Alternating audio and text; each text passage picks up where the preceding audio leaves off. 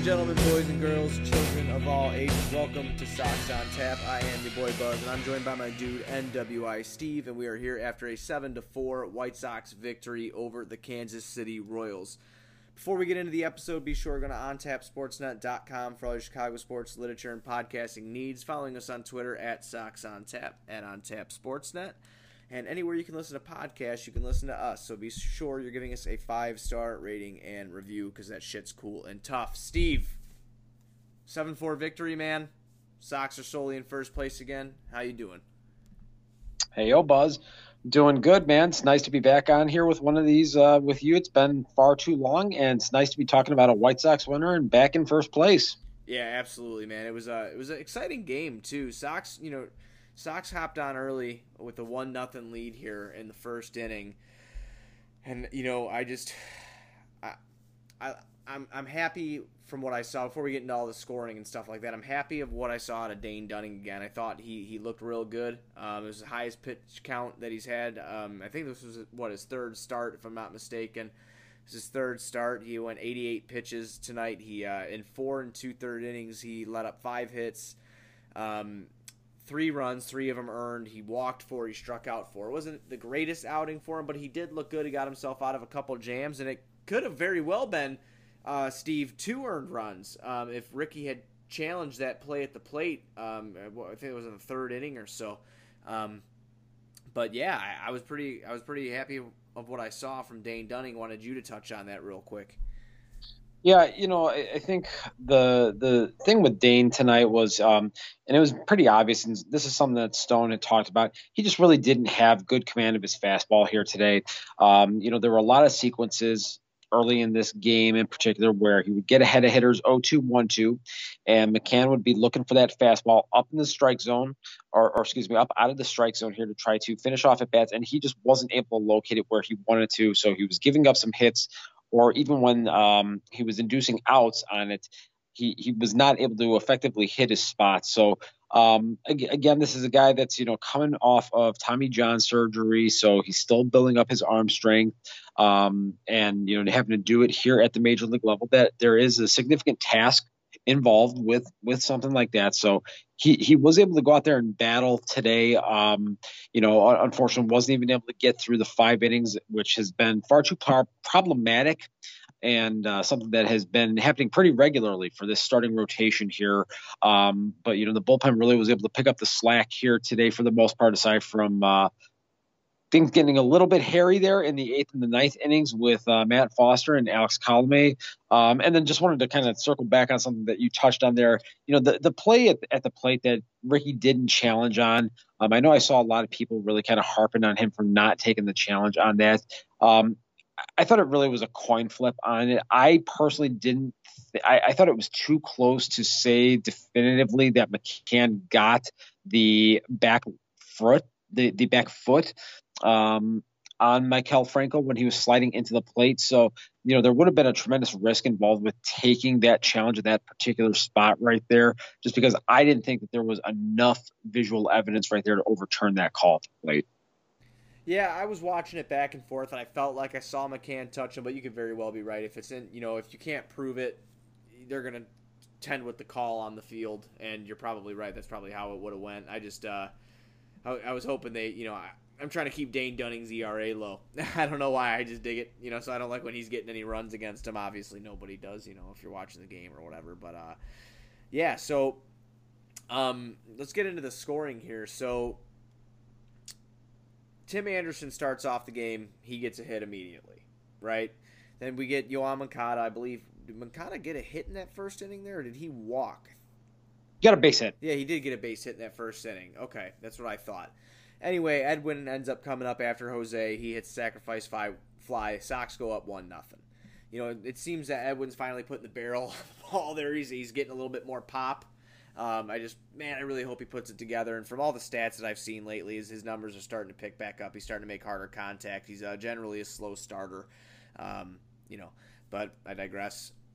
Thank God we go up 1-0. Then top of the second inning, Nick Madrigal singles on a sharp ground ball to center field.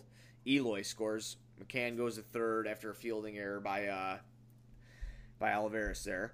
So that was good. Sox basically they go up 2-0 off the bat, and then Kansas City gets their run in the bottom of the second inning. Scoreless third. Sox get a run in the fourth inning, and then Kansas City scores 2 to tie the game up 3-3.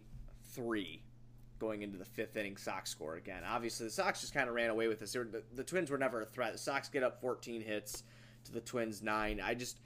Can you speak to Jose Abreu's offense real quick? Because in the sixth inning is when the Sox really just kind of blew it up there. Because they were up 4-3 going into the sixth. And then, 5-3 going into the sixth, I believe it was. No, it was 4-3. And then Jose Abreu hits his double to make it 6-3. Can you just speak on Jose Abreu's season real quick before we, break down the rest of the game? I think that he's just been absolutely fantastic. He gets these huge fucking hits.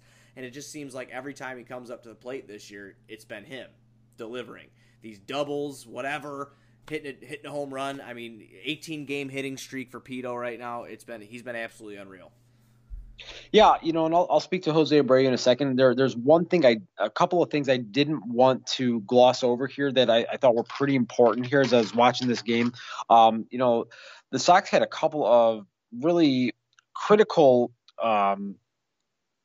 base running plays. One in the fourth inning with the hit and run with Nick Madrigal with Nomar Mazara on first base that was able to set up the Timmy sac fly right there. So Madrigal being able to put the bat on the ball again was pretty crucial. And then in the fifth inning, this is something that's not going to show up in the box score. Edwin Encarnacion gets down in the count 0-2, is able to work a walk, and then he's able to go first to third on the base hit by Eloy right up the middle. That's a critical play right there, because if Edwin doesn't get to third base, he doesn't score on the wild pitch that happens in the fifth inning right there. So, that's something that can't be understated right there, the importance of this team being able to take extra bases when they're out there on the base paths. And they've been doing that with great consistency here throughout the first 39 games of this season. So that's been great to see. To your point about Jose Abreu, look, he had another bad at bat in the first inning when he had runners on second and third, nobody out, wasn't able to produce a run. But by and large for the season, I mean, he has just been an absolute machine when it comes to getting critical hits in big spots, especially with runners on base. And I mean, this is something that he has done throughout the course of his career. That 2-run double in the sixth inning right there, I mean, that just really epitomizes what Jose Abreu has been since putting on that White Sox uniform. And, he was able to go and really kind of give this team a nicer cushion, give them a nice 6-3 lead at that point right there. And it's just Jose Abreu doing what Jose Abreu does. Yeah, Jose Abreu things are cool and tough. I love when he comes through in critical moments, and it's just, this season's been a real pleasure to watch him. I mean, it's just, he's been on another level. That's why I kind of wanted to touch on it. I haven't been on the show in a while, and just because of the babies being here, and it's just been hectic, and I fall asleep at 9:30 now because I'm old as shit and I can't keep up. But I stayed up this time. I was able to watch the game from beginning to end without crashing out, and it was very nice. And it was a nice game to watch. I was able to watch most of the Minnesota series. I did crash out a couple times, but I mean that kind of sucked. But I'm just glad about how the Sox have performed. They're beating the teams that they're supposed to beat, and I know. A lot of people, Tony, our guy Tony said it too. He's just like, people are still upset if this is a regular season without an expanded playoff, and I understand that. Maybe the Sox aren't a great team yet, but they're a very good team, and beating the teams that we're supposed to beat right now, Steve, is what's going to help us. And I've been enjoying it. It's going to build confidence. It's going to get us better seeding, hopefully help us win the division here. I'm stoked at what we're seeing. Absolutely fucking stoked at what we're seeing. So throughout this game, as the game ends, the Sox actually don't commit an error in this game, which is fucking beautiful. Want to throw that out there real quick. No fielding errors. Sox were clean throughout the game. It's nice to get back to that point. And then I wanted to touch on Alex Colomé real quick, man. I'm a Colomé supporter. I believe you are too.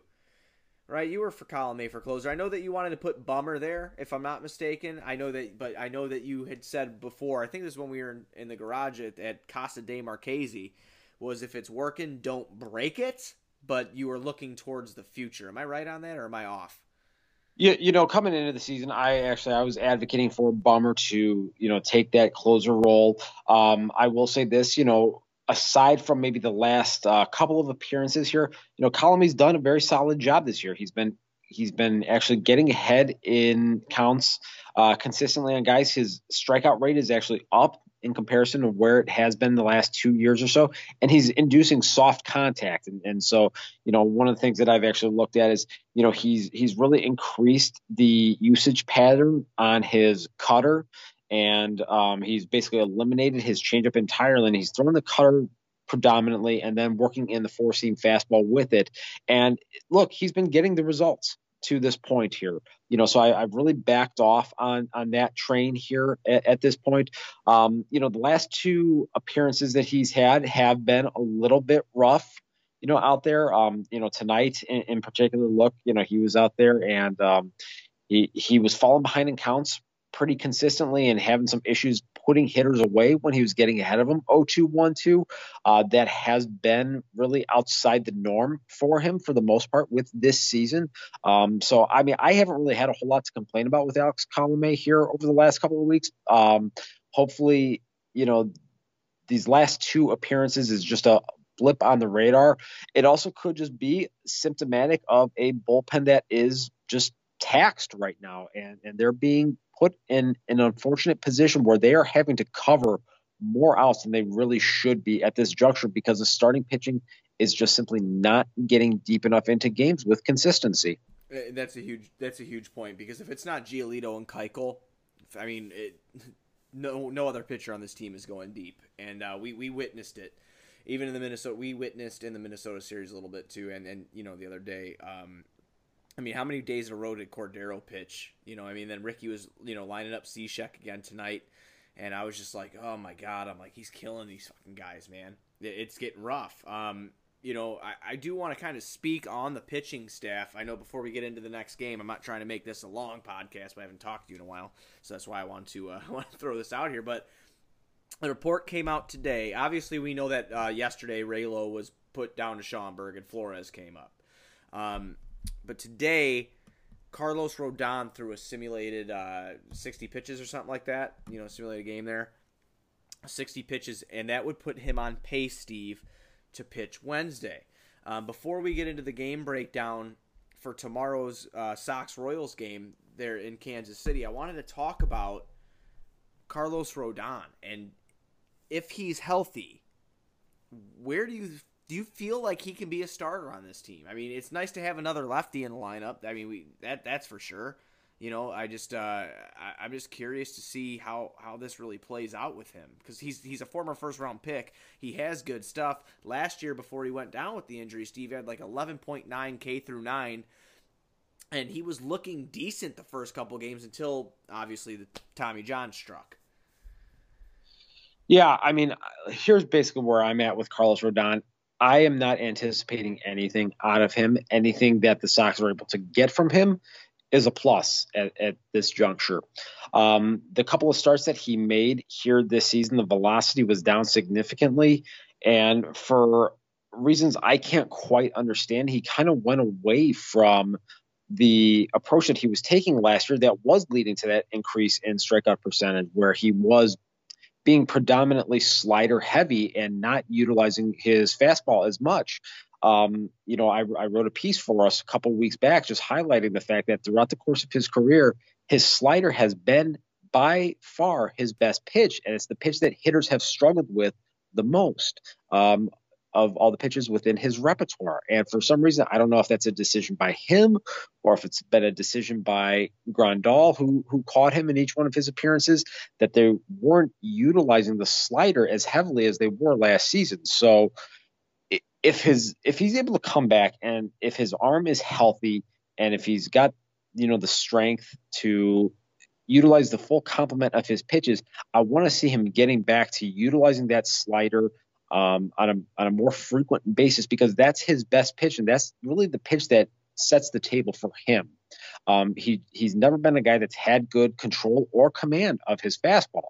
That slider's always been the pitch that has allowed him to be a major league pitcher, to be completely honest. So if he's able to get back with that, there's possibility that he could have some utility for this team. But right now, I just can't rely on Carlos Rodon for anything. I think we're definitely going to see him in a position to make a couple of starts here, and I think putting him in a start against Pittsburgh would probably make sense. Although it gives me some scary flashbacks to the last time I saw Carlos Rodon pitch in person in Pittsburgh in 2015 when he gave up 6 runs in the first inning. I'm just hopeful that we don't have to go through that nightmare again. Oh, right. Absolutely. Yeah, I understand your point with Rodon, and I sit and I ask myself, it's obviously, you and I have had this conversation, I know we've had this conversation, that we just don't think Ronaldo Lopez has it enough to be a starter. So we have to move him to the pen, or whatever they choose to do with him. I don't know what they're going to do with him, but that's obviously an option. And then we have Gio Gonzalez, who's hurt again. And I would like to see him maybe in the starting rotation because he did so well in Milwaukee last year. And it kind of didn't translate over, but he got hurt right off the bat as soon as he got here. If you remember, before the whole COVID thing in spring training, he was hurt. And then of course now we're sitting at Rodon, and I would love to see a draft pick work out. I don't know why I have this weird optimism about Carlos Rodon figuring it out, but I do. I have that optimism. I'm not really sure why. I just remember, like I said, I think he's got the stuff to do it. Love his slider. What you just brought up, and you can read an awesome Carlos Rodon article at ontapsportsnet.com, written by Steve over here. But I want him to work out. That's what I want to happen. I guess we'll have to see. But we'll move into the next game here, and that is tomorrow. Game starts at we're 6:05 tomorrow, huh? Nice. Yep. Nice. Okay, cool. So 6:05 start for the Sox tomorrow in Kansas City, and it's going to be our ace, our guy, Lucas Giolito, against Kris Bubic. That's how I'm saying his name, Bubic. I'm pretty sure I got that right. So I'm happy about that. So interesting tidbit going into this game, Steve. James McCann caught tonight. Do you think James McCann catches tomorrow again, 2 days in a row here? I think it's possible we could see McCann catch tomorrow with Grandal DHing in place of Edwin. We all know Jose Abreu is not allowed to take days off. That's been pretty well established by Ricky at this point here. I have a really hard time believing that they're going to sit Yasmani Grandal back-to-back games.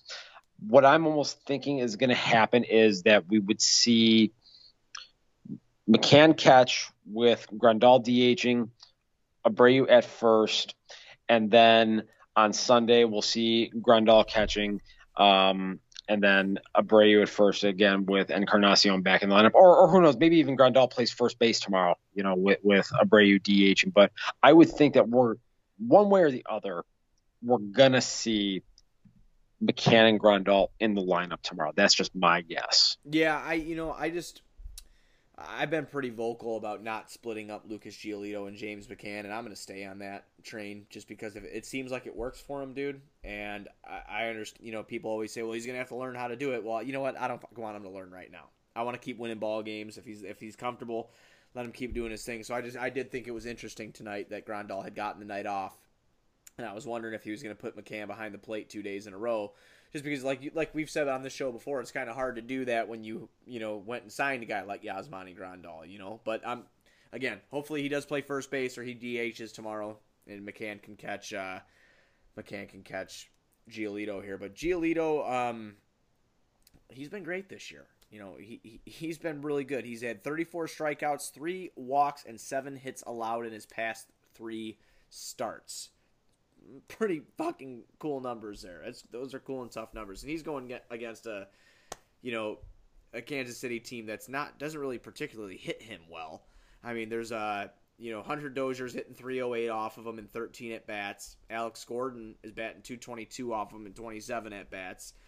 This is my favorite one, Steve. This is my favorite one because I hate this son of a bitch. I hate Whit Merrifield. I hate him. If I had him, I would not hate him. I just want to clarify that real quick. But in 25 at bat, Steve, Whit Merrifield's only batting 160 off Lucas. So, I mean, that astonished the shit out of me when I just looked at that. Because I always feel like Whit Merrifield whips our ass. That's at least how I always feel. So, I mean, no one in this lineup has done really anything to Lucas Giolito at all. Jorge Soler, 188, 16 at bats. So I'm excited to see what the Sox do tomorrow, man. Yeah, yeah, you hit on a couple of really key points right there.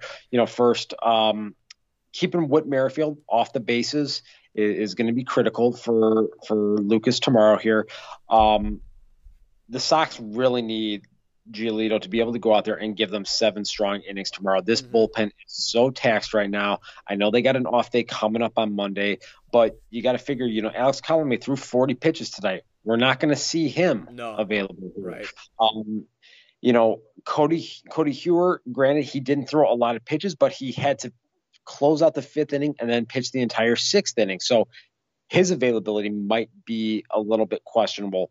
Foster got a little bit extended because he couldn't get out of the 8th inning there. So is he going to be available tomorrow? So the pen could be, very light tomorrow. I mean, you could be looking at Jimmy Cordero, Zach Birdie, Bernardo Flores, who was recently called up, and Steve Cishek.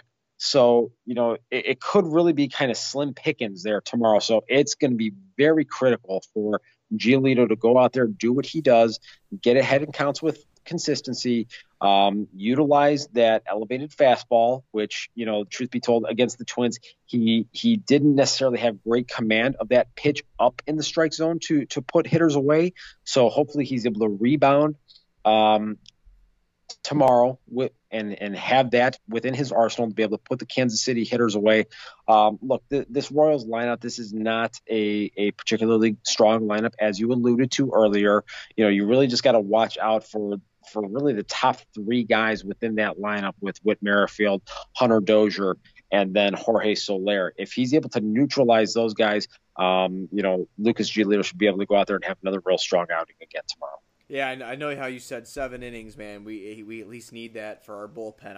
I'm praying that what you just said happens. Either that or a goddamn complete game shutout or something. Just because, if you can, you have like you said, we're off Monday, but you have back-to-back days with, being Saturday and Sunday's game with our 2 best pitchers on the mound that typically can go deep into games. So I'm really hoping that they're both able to do that. Let this bullpen get some rest, go into Monday and off day. Everybody, reset. Heal their bodies for a day and then move on into the next series would be Pittsburgh, correct? So, yep. Moving into that Pittsburgh series with fresh bullpen arms and that's what needs to happen. So I'm hoping for that big time. Who is your pick to click tomorrow, man? All right, so pick to click. We're going to have a lefty on the mound, which that's the Sox have been feasting on those guys throughout the course of the season here. So. With that in mind, I am going to go and I'm going to take TA because I think he's going to get the party started. I think he's going to get the pasta ready again tomorrow. Oh, I like you taking TA because I heard isn't Keller starting Sunday? He is. That's why I wanted to wait. I wanted to wait before I took TA because I want to take him against Keller. But I don't know if you saw on Twitter. I can't remember who said it to us, but everybody kept asking us why we're avoiding taking Luis Robert. And when we did the show together about a week ago or so, we're like, it's like a cheat code. I don't like taking him because I know he's going to do really well. So tomorrow I'm actually going to go with my pick to click tomorrow. I'm going to go Nick Madrigal. I have not chose him this year yet as to be one of my pick to clicks. I'm gonna take Madrigal tomorrow. I think he's gonna do well. He his career, which is a very very short career, that was not a short joke at all. I didn't mean for it to come off that way. It sounded like it. My bad. So in his career, I'm sorry. In his career, against Chris Bubic here, he's batting 500, man. Okay, in 4 at bats, he's batting 500 with 1 ribby. So I'm gonna go Madrigal tomorrow. I think he's gonna have a good time. I think he's gonna kick some ass, and I am predicting right now, Steve, that we get his first extra base hit tomorrow. He is going to have an extra base hit before Nomar Mazara has a fucking home run. Wow, that is what we in the business like to call a very, very bold prediction there. That is a bold prediction. That I'm going to be let down, I think, but I'm fine with that. Yeah. Nomar Mazara, who was hitting like former White Sox legendary outfielder Juan Pierre. Nothing but singles all day. So Mazara is basically him without the speed, stolen bases, and defense right now. So Juan Pierre, he's this episode's edition of my former White Sox legend that I'm working into the broadcast randomly. So there, we've got that out of the way. That's fantastic. Fucking. Honestly, when is he gonna hit his fucking first home run, dude? 2021. You think he's in a Sox uniform when he hits it? I pray to God that he isn't. It's fucking ridiculous. He's gonna be like a Detroit Tiger, and he's gonna hit it when they're down 12-1. He'll be the one home run they get. Well, other than that, man, I got nothing else for tonight's episode. You got anything else to add before we ride out into the sunset? Nah, let's get another win tomorrow here. Let's wrap this series up and head into Sunday with Diamond Dallas on the mound going for a sweep. Absolutely. Before we're out of here, everybody be sure you're going to ontapsportsnet.com for all your Chicago sports literature and podcasting needs. Following us on Twitter at SoxOnTap, at OnTapSportsNet. And anywhere you can listen to podcasts, you can listen to us. So be sure you give us a 5-star rating and review. We'll be back tomorrow with a new edition of Sox on Tap. White Sox forever. White Sox for life.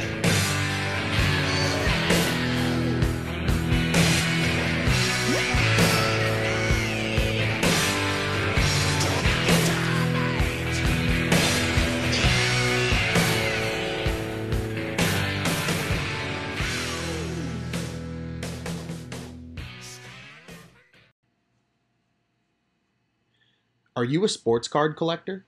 Are you looking to buy or sell your vintage cards? If so, contact Josh over at Midwest Vintage Cards. With over 25 years of experience in the field, Midwest Vintage Cards will pay you cash for your collection. Check out their eBay store by searching Midwest Vintage Cards or follow them on Instagram at Midwest Vintage Cards. Contact Josh at 847-602-8604 or email him at josh@midwestvintagecards.com to get your quote today.